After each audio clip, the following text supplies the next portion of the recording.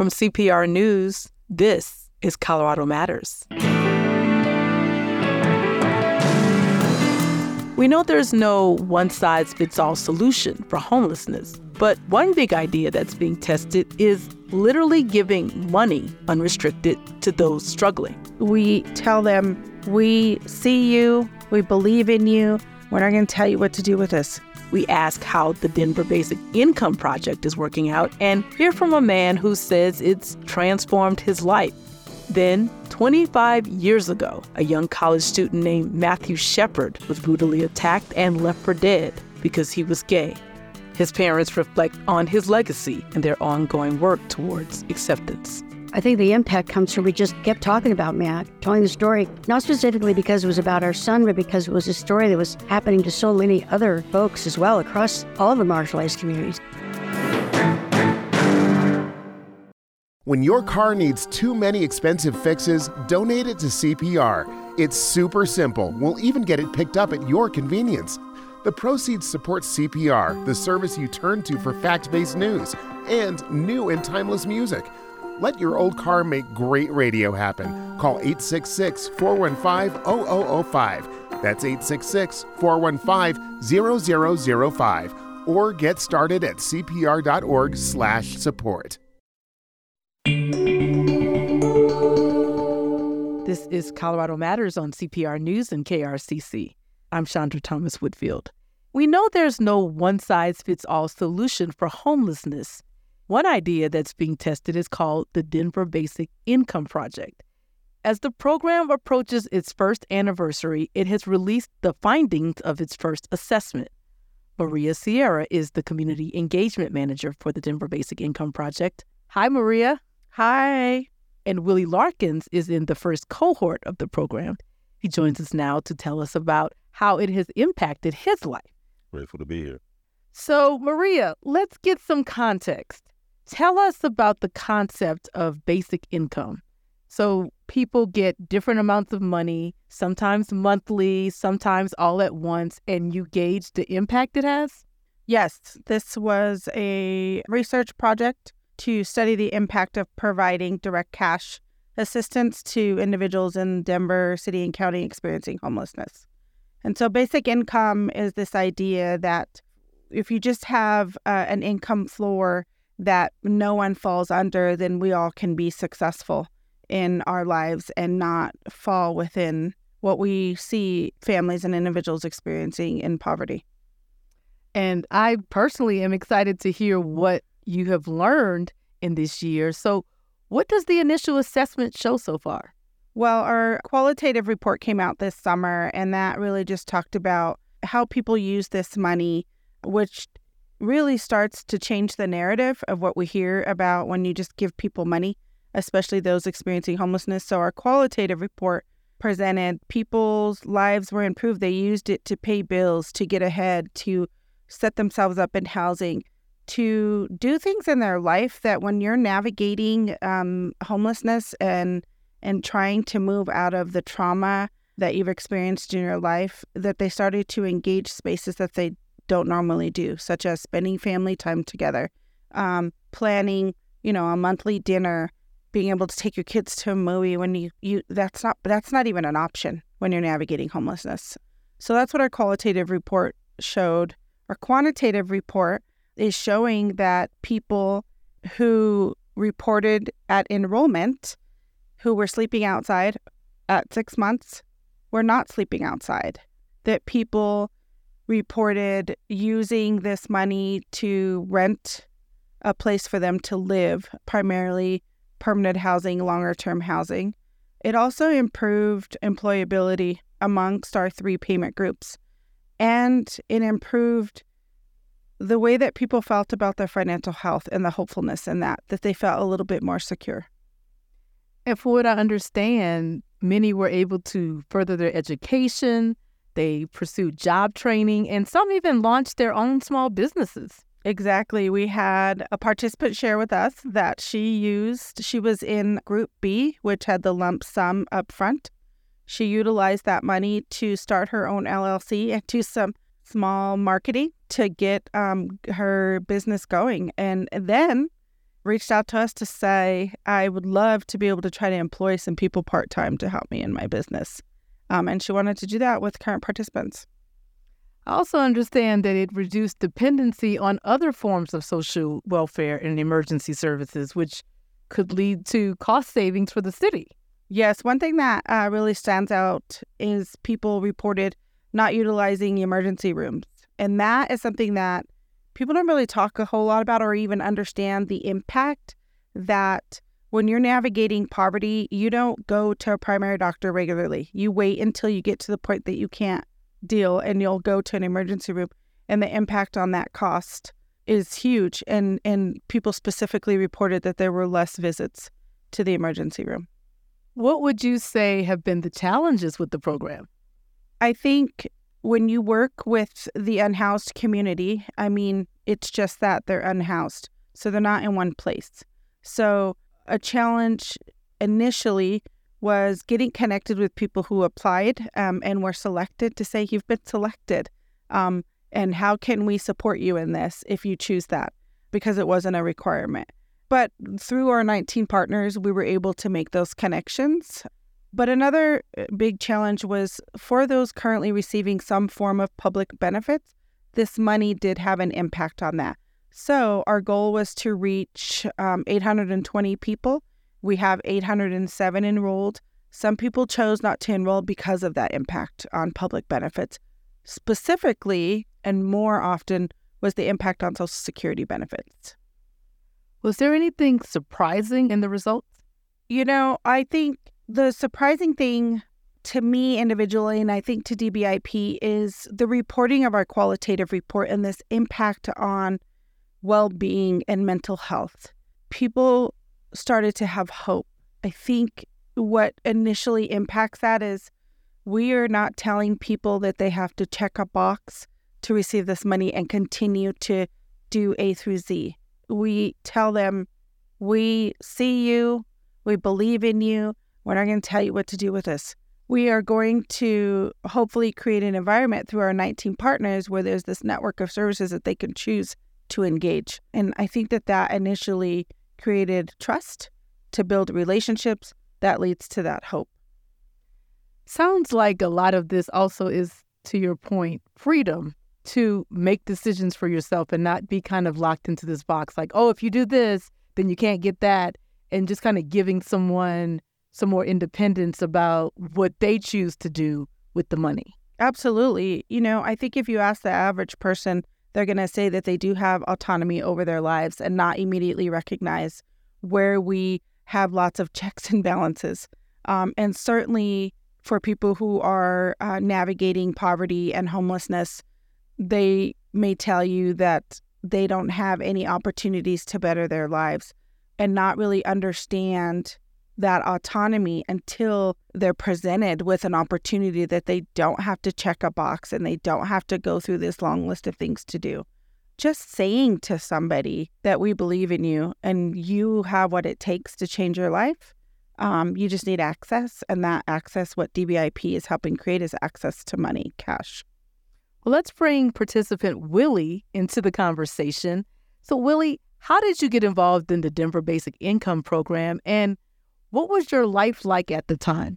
So, I just happened to be expressing some of my life experiences on Facebook coming out of Florida, Melbourne, Florida. And Mark was one of my Facebook friends at that time. And basically, he kind of... And it's the founder of the Denver Basic Income Program. Yes. And so he kind of reached out to me. We're old high school teammates, high school friends, and I thought that was very special. And so we had a long conversation one night, and he was telling me about this program, and at the same time giving me some hope that this would possibly help me out in a great manner.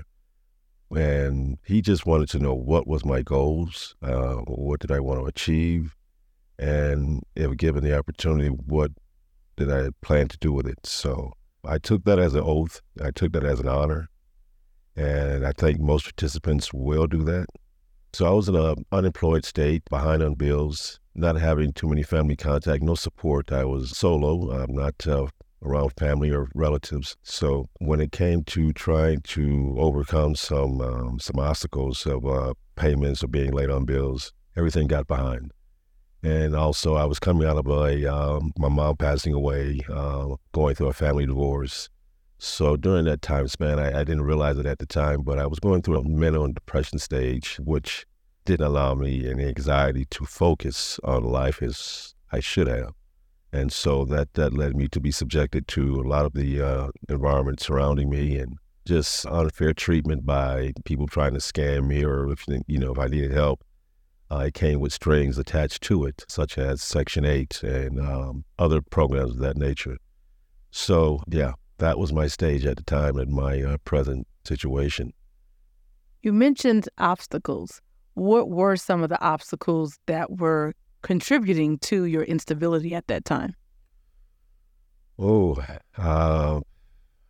having food to support myself, not having shelter or dependable shelter. It was facing eviction, things of that nature, not being able to get a job because I was not able to focus or get to work because transportation issues.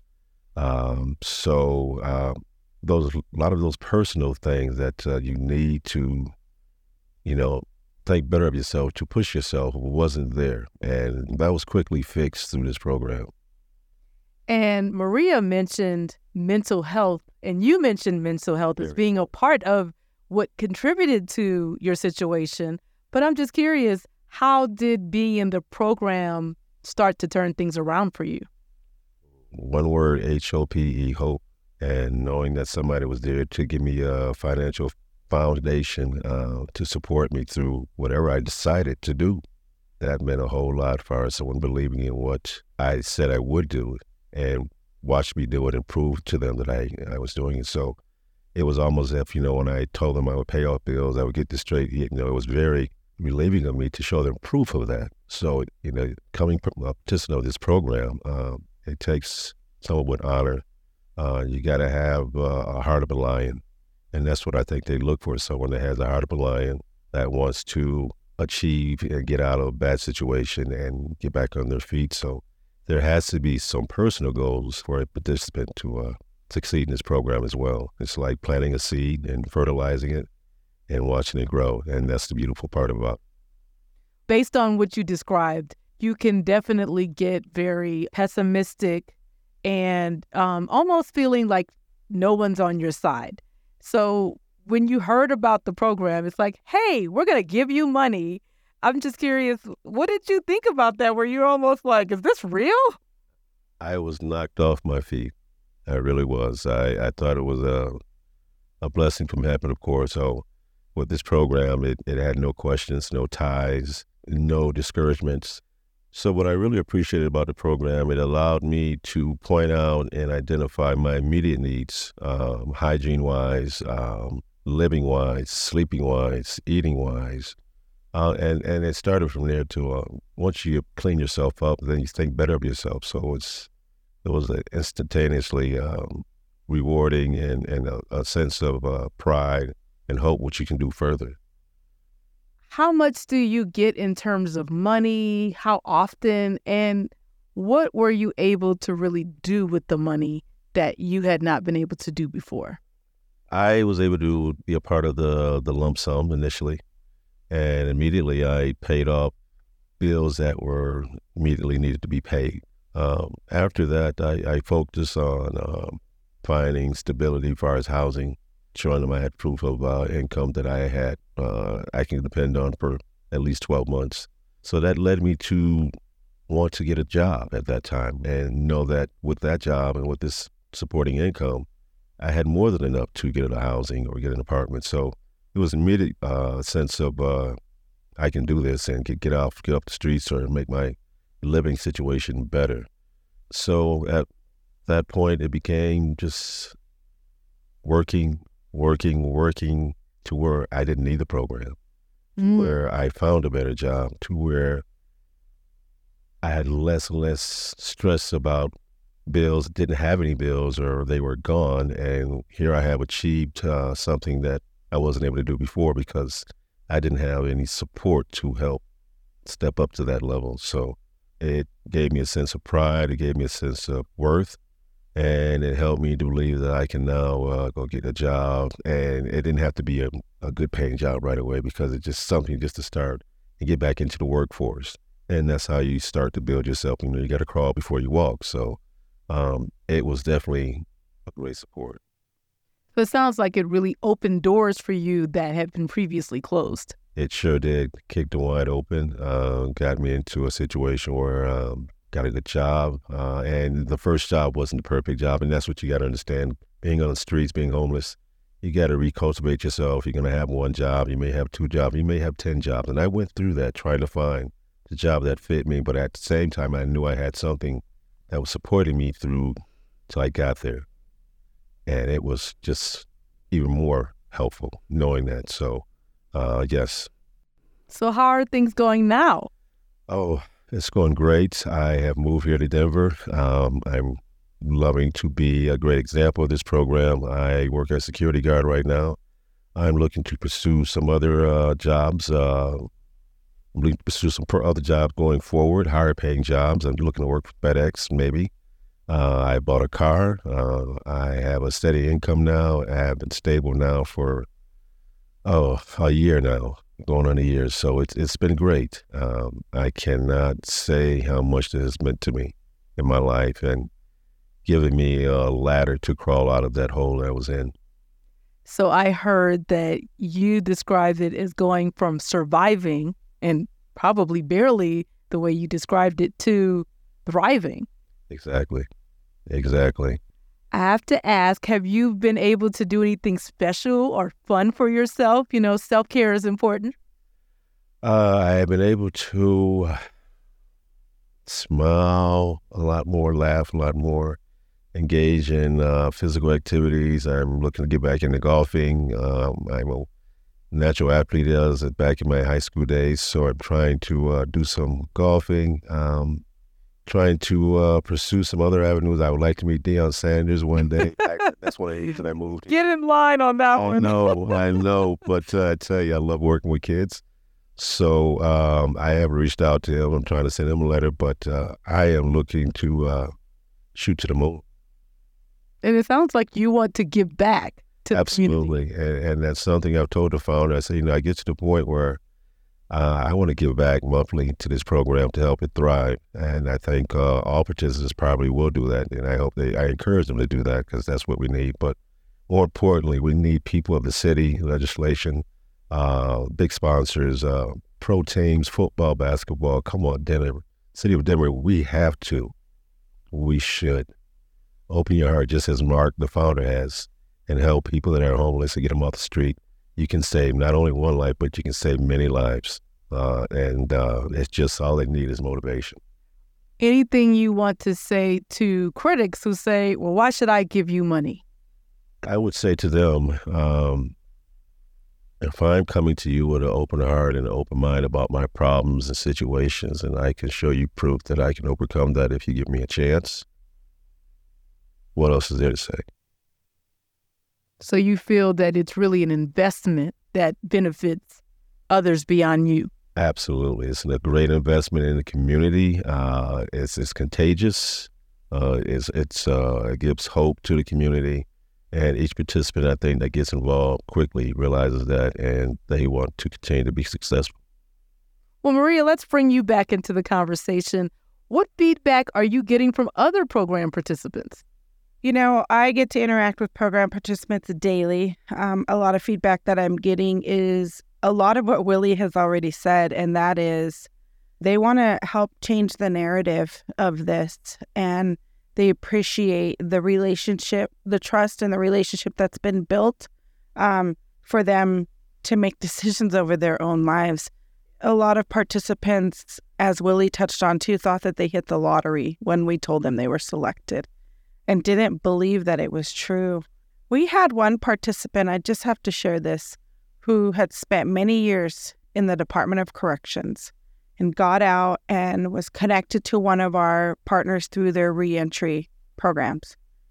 He got selected for the $6,500 up front. and the money was put on his card. He came back a week later and said, I don't deserve this. There are other people who deserve this, and I don't want it. And because of that relationship with that community partner and engaging those reentry services, the dignity in that interaction helped him realize that he deserved it, like Willie said. He deserved it. And when I hear that kind of feedback, I mean, it leaves me speechless, because people are expressing their feelings of being seen, and a lot of our people are not seen outside of homelessness. So homelessness itself creates a whole layer for people not to see them. Well, Willie, I see you shifting in your seat when she says that and reacting. So do you want to say something about that? It's totally true. I'm in tears a little bit here, but it's totally true. That you have to have a certain dignity, a certain pride in yourself to be a part of this program, and you don't want to cheat it. So investors need to know that when there's funding or help fund this program, it's people that really want to do something, not people that want to cheat the program. Yeah, and it's just so impactful. I appreciate you opening up, because, you know, I know that there are people who may feel differently about it, but this is personal to you. This is your life. You've experienced it, and it seems like you can relate to others in the program and how they're experiencing it. Absolutely. Totally can relate, and that's a very great. I believe that story totally, because you got to be worthy of it. You got to feel worthy, and if you don't, things are not going to change. You're going to end up doing the same thing. So, with that being said, when you're worthy of it and you get blessed like you do in this particular situation, it only pushes you to grow, and to each one teach one, try to bring someone else along, which I try to do daily. Well, it sounds like there's a lot of loyalty and really strong emotions of appreciation from those who are in the program. Like you said, not to just take, but to also give back and do what they came to do in the program. Would that be fair, Maria? Absolutely. And I think it's because, to use the example I shared, this gentleman got out of the Department of Corrections, and we didn't tell him, you don't deserve this because you just spent that many years behind bars. We didn't say to him, you're a felon, so you don't qualify for this program. We said to him, you have an opportunity here if you want to take it. And he took it. And the dignity in just looking at somebody like I'm looking at you, who for many years of his life and others, somebody doesn't even look at them in the eyes because of them experiencing homelessness or their situation. And DBIP was adamant about having dignity in this process. And with Willie sharing, it's what we succeeded. And that speaks volumes. Willie, Maria, thank you both for joining us.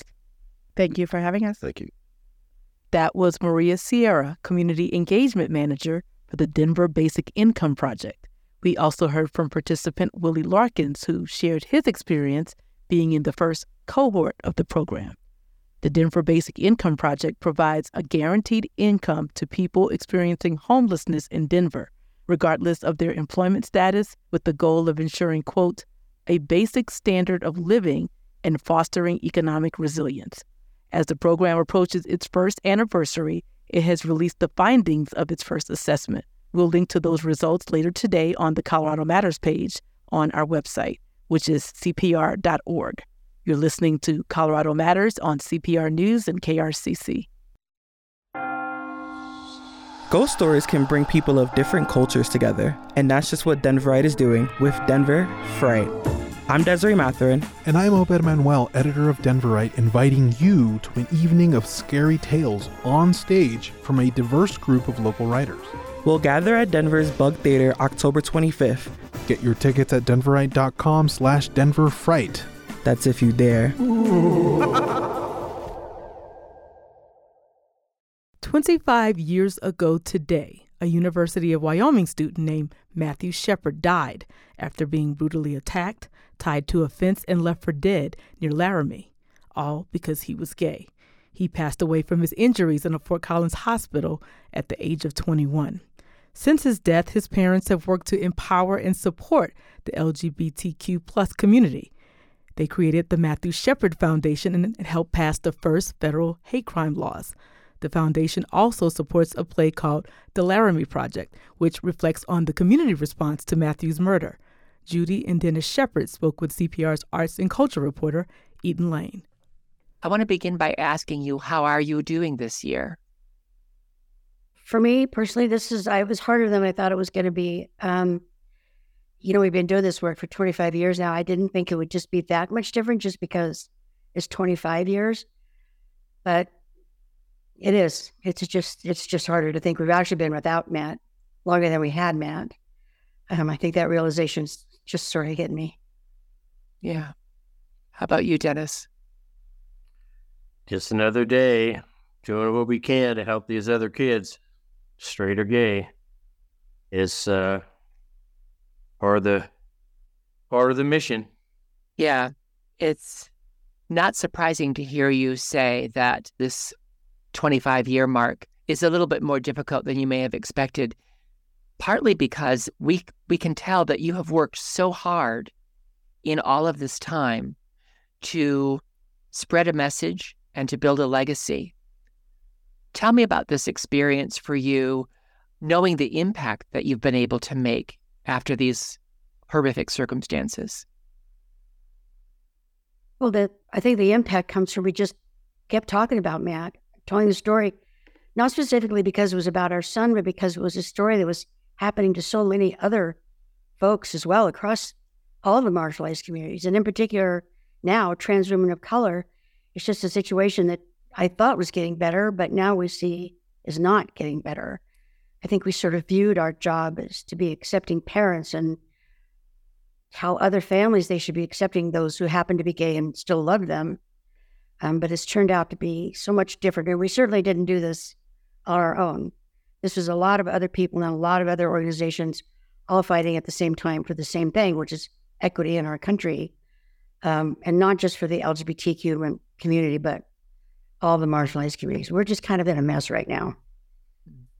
Yeah, from the previous administration, when we were on a roll, all the kids are thinking everything is going to be good because we're getting everything we want. All their friends are too. And suddenly they find out they don't have what they thought they had. And that hit them right in the face with what happened with the Dobbs decision, that anything and everything can be taken away if they don't pay attention. How do you fortify yourselves while you're doing this work? Well, we kind of have a new family now, right? And it's their commitment that keeps me going, knowing that they're still fighting for that, and I need to still fight for that as well as long as I can. We're doing it for them still. So as long as things are still a mess, we'll be here as long as we can. I do it because I'm an angry dad. If Matt was alive today, we have a younger son who's straight. So if you put them both together, even though Matt was 4 years older, he is not the equal of his straight brother when it comes to equal rights in this country. It's a two-tier system. And that angers me tremendously since they're both born right here in Casper, Wyoming, basically the center of the United States, pretty close to it, that one of them has more rights, responsibilities, and privileges than the other one does. What's it like for you in the community now? What has changed in this 25 years? Oh, well, we live in Wyoming. That should give you a clue. Very red. It's extremely conservative. We have a legislature, in my opinion, we have a legislature that does not speak for the citizens of Wyoming. I don't know how they get elected, but maybe it's because people aren't voting. I don't know. But when Wyoming can have pride festivals in little towns in Wyoming, but we still have a legislature that's trying to take things away from them and absolutely not give them any protections at all, not even hate crime protection. I kind of don't understand what's going on. So when Dennis went back to work in Saudi and I started doing this work here, people would come up to me in the grocery store when I come home and whisper to me, thank you for doing this work. I have a nephew or grandson or a friend who happens to be gay, and I really appreciate it. Well, now they say it out loud. And at Casper, we had a 3-day Pride event, biggest attendance ever. So I just know that the legislature is not speaking for the citizens. And as you move across the country, you talked about you have an extended family because of the Matthew Shepard Foundation and other organizations with whom you work. Tell me about that experience of talking to young people and families the way you have for all these years. Well, in the beginning, I did a lot of colleges when Dennis had to go back to work. And I could see the fear in those kids' eyes and the parents. But my goal in doing those lectures was to set them on fire, to let them know that they had the power to make the changes, that voting counts, elections matter, and you need to have protections in place before people start to think about equality as something they can participate in. But also in the beginning, there weren't many people running for office that the gay community could vote for. Nobody was running on a platform of equality for the gay community 25 years ago, right? It just wasn't done. And that voting she's talking about is not just at the national level. It's city, county, and state also. Yeah, we got to vote the down ticket, always. And candidates who want to support you. Now we have those candidates. So please, everyone, vote. Please vote. Elections matter. I know that you said, Dennis, that you're still an angry dad. And there are other dads in positions where they might feel angry too, for a variety of reasons, including some of the challenges that some families are facing in schools. What's your advice to other fathers who would also call themselves angry dads? Don't be silent, for one thing. You have to get out there and show in public that you love your all of your children and you're supporting them, and you believe that you should be the one making the decisions on their lives and not the legislature. When we see the legislature, for example, in Texas and Florida and places like this, Missouri, basically all the southern states, taking away the decisions of the parents with their transgender children for everything from the medicines they're on to psychological or medical treatment, everything like that. I'm really frosted. I want to see one of these sets of parents go after, say, the Florida legislature, all the Republicans or the Texas Republicans, and sue all of them for child support. If they're going to tell those parents how to raise their child, then they should be paying child support, because these parents love their kids and they're doing it step by step. They're doing the psychological, they're doing the medical, they're doing it step by step, carefully, to make sure that their children are on the right path and that they're happy. So the dads need to get out there and outshout the other, to me, off the wall dads, and get this settled. And I'll raise my family, you raise yours, and butt out. I think people don't realize how important the allied voice is to getting things done. We can say things and do things that actual members of the community may not be able to get across, but allies have a very important voice, a very important role to play. And they outnumber everybody else too. It doesn't matter what marginalized community you're in. Allies as a whole outnumber everybody in each of the marginalized communities. When a family faces the kind of tragedy that you have faced, it's not uncommon for the relationships not to survive the journey.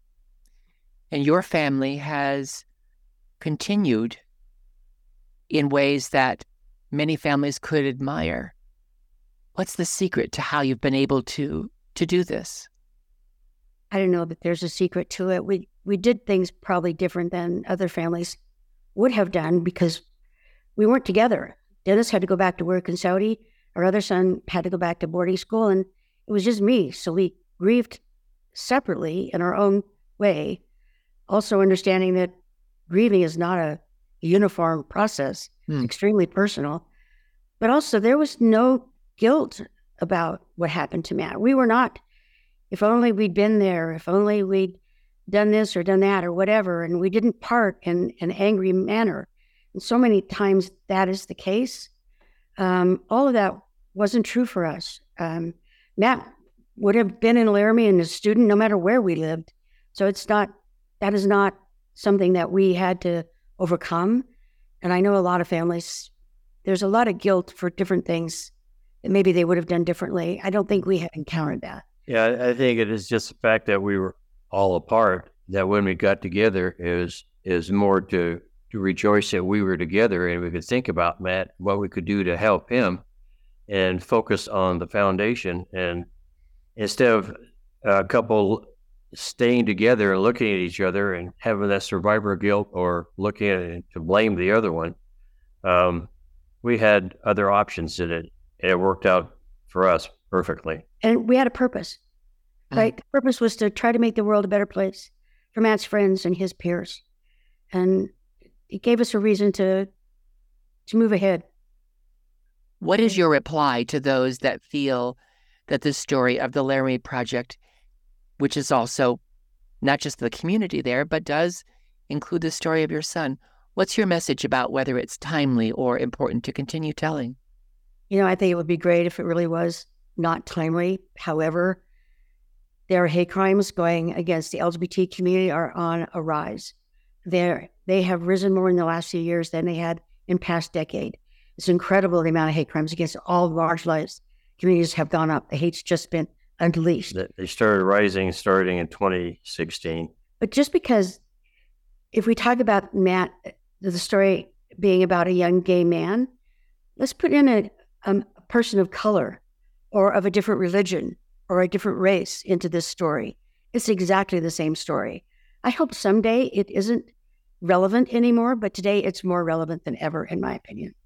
I've witnessed how people react to you and how moved they are to meet you both in person. How do you take that in, and how do you process the kind of reaction that you encounter?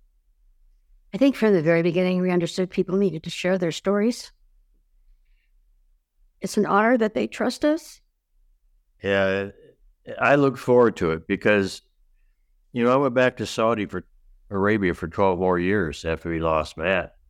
And when I started coming back on my vacations and going to these events with Judy to listen to her speak, or both of us speaking, I run into what you might call a second generation. These are middle-aged now, 25 years later, men and women who were in high school or college when they heard Judy speak. And a lot of them have told me they came back to get another mom hug because they were on their last desperate legs. They were thinking about suicide and they'd just given up hope. And Judy spoke and they realized that they needed to keep pushing forward, not letting the other side win. And so they're coming back just to tell their story and how successful they are now because she gave them that hope and that desire and that encouragement to push forward. So I love it because, especially the young people, because they don't know who Matt is. None of them were born. And so for them to hear the story and realize that they didn't realize the amount of discrimination, and they're shocked about it, even though it's going on right now. So to me, it energizes me. In the beginning, there were so many young people whose families had rejected them, who just wanted some positive voice. It was an honor. You talked about hope for them a couple of times. And I'm wondering if you have hope yourselves still. What gives you hope? I don't think I could go on if I didn't have hope. What gives me hope now is the younger generations. They have grown up in a world of acceptance. They're not going to go back. They're pretty angry. You saw that in 2020 and 2022 in the elections. They realized they have the power of the vote. And they don't care who's holding whose hand. Opposite sex or same sex, big deal to them. They're more concerned with gun violence, climate change, the war in Ukraine. What are they going to do when they get out of school? Are they going to have a job? That's a priority. who's holding whose hand means nothing. And that's why they're going to make the changes. And I'm thrilled. And we just have to keep reminding them that they have to vote, but they also have to think about running for office. Because the young people 25 years ago, from say 10 to 25, now are the ones, because they had all the candlelight vigils and the protest marches and everything. There were a lot of allies because they didn't realize all the discrimination, violence against the LGBTQ community. It woke them up. It woke us up. We didn't know.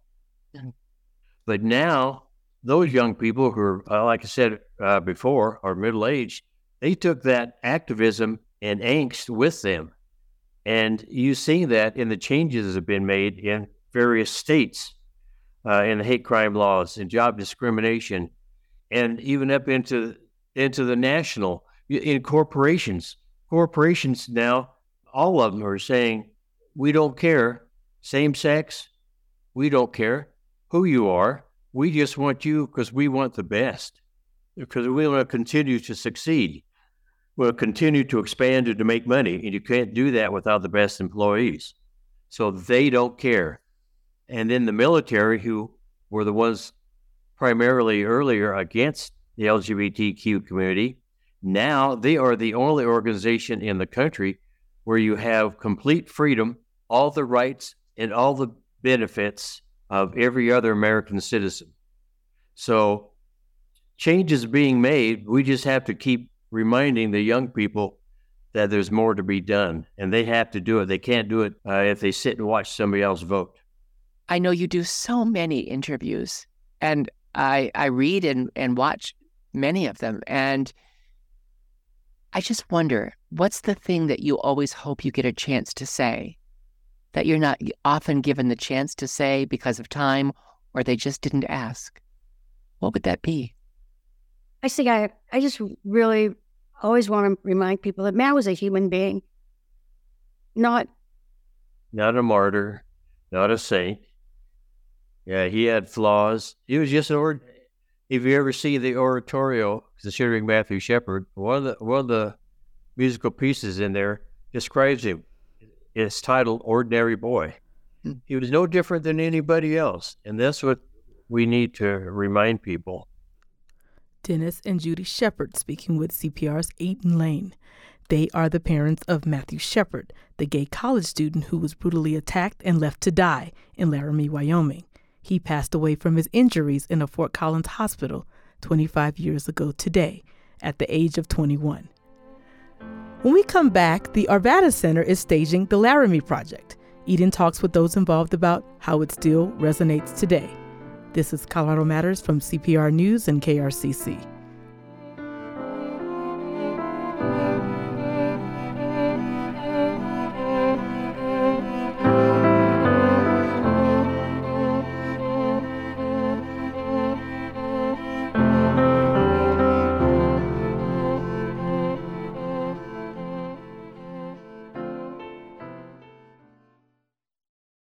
It peaks at just 11,000 feet, but as the largest flat-top mountain in the world, it certainly lives up to its name, Grand Mesa.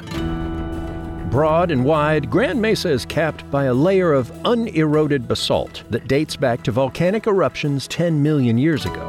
Rising tall over the dry, high desert, it's graced with hundreds of lakes and home to multitudes of trout, bear, cougars, elk, deer, and according to Ute legend, thunderbirds, whose mighty wings could whip up ferocious storms.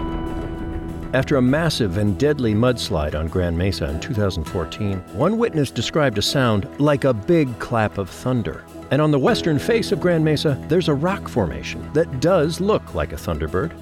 A reminder that others have called Grand Mesa by another name, Thunder Mountain. A Colorado postcard from Colorado Public Radio with the support of National Jewish Health. Breathing science is life. Before the break, we heard from the parents of Matthew Shepard, the University of Wyoming student whose murder drew national attention to anti-gay violence 25 years ago. A landmark play inspired by the tragedy has just returned to the stage in Arvada. CPR's Eaton Lane talked with those involved about the production's lasting impact after 2.5 decades. The documentary theater piece, The Laramie Project, uses interviews with hundreds of the city's residents, intertwined with excerpts from media coverage and diary entries from the actors who originated the play to paint a portrait of a community in the wake of a horrific hate crime. Even now, a quarter of a century after Shepard's murder, The Laramie Project is a risky production choice for the Arvada Center Theater, says co-director Rodney Liscano. Unfortunately, we're commemorating the 25th anniversary of his death. And so those conversations of, have we changed? Has the needle moved? Has the iris opened up? Has it really? Yes, the gay community and the queer community, we've achieved towards marriage equality, but the hate towards those communities hasn't changed. Liscano is co-directing the show with Kate Gleason. It was very important to me early on in the process that our cast and our creatives were largely queer. It felt very important to me. It felt important to me in telling the story. It felt important to me in the times that we're living in. So having this amazingly inclusive and diverse group of artists has been incredible. The Laramie Project was developed by Moises Kaufman and the New York-based Tectonic Theater Project, who went to Wyoming to conduct interviews for it. The piece first premiered at the Ricketson Theater by the Denver Center Theater Company in February 2000. When the play first came into the world, it sent a shockwave through many communities that had the chance to see it. For a time, it was one of the most produced plays in the country. But when the Arvada Center announced its new staging, there were some who questioned bringing it back. I remember reading one person say that it's not relevant, that they should pick a different story, that this Laramie Project is no longer relevant. Stephen J. Burge is an understudy in this production. And it punched me in the gut because it's very relevant. Last year, there was the shooting at Club Q. Our people are still being killed, still the victims of hate crimes. This is a very personal play for Burge, mostly known for comedies. When the murder happened, he was the same age as Matthew Shepard. I had just recently come out, and my family was finding their way through love. There was always love for me, but they were finding their way through love to acceptance. When this happened, it sort of almost gave them confirmation that everything they worried about was valid, that I was going to be beat up, I was going to be murdered, I would get HIV. All of these terrible things associated with being gay happened. The play strikes a chord for younger members of the cast, too. Chris Duran is making their professional debut in this production after just graduating from MSU Denver. This one, I had actually never heard of it before. So I looked up this one specifically, and I knew immediately that it was something I wanted to be a part of. Why? Because of the importance of it. Looking into it, I saw like all the history of it and how much the story of Matthew Shepard impacted the world. And it being like such a catalyst for queer activism or just something that started a conversation. And that is something I love being a part of anyway. Ann Oberbrockling is one of the 8 actors and 4 understudies assembled for this cast. She copied a quote from Billy Porter's new book into her script to help her with the task of portraying some of the play's openly homophobic characters. My life is testimony to the power that art has to heal trauma. Isn't that amazing? It's beautiful. And he also said, your service, because he talks about acting as get the ego out and it's the service, it's service. Your service is leaning into your truth, your queerness, your authenticity. But I think both of those things, to me, represent what we're doing and why we're doing it and why this play is being done here. One of the play's directors says the goal isn't to treat the Laramie Project as a museum piece from an earlier era, but to continue the conversation about how society defines love, hate, and compassion. The play runs through November 5th at the Arvada Center. I'm Eden Lane, CPR News. Matthew Shepard's parents, Judy and Dennis, will host talkback sessions at the Arvada Center on October 28th and 29th. It's recommended that those who attend see the Laramie Project before attending. We should note that the Arvada Center is a financial supporter of CPR, but has no influence on our editorial content.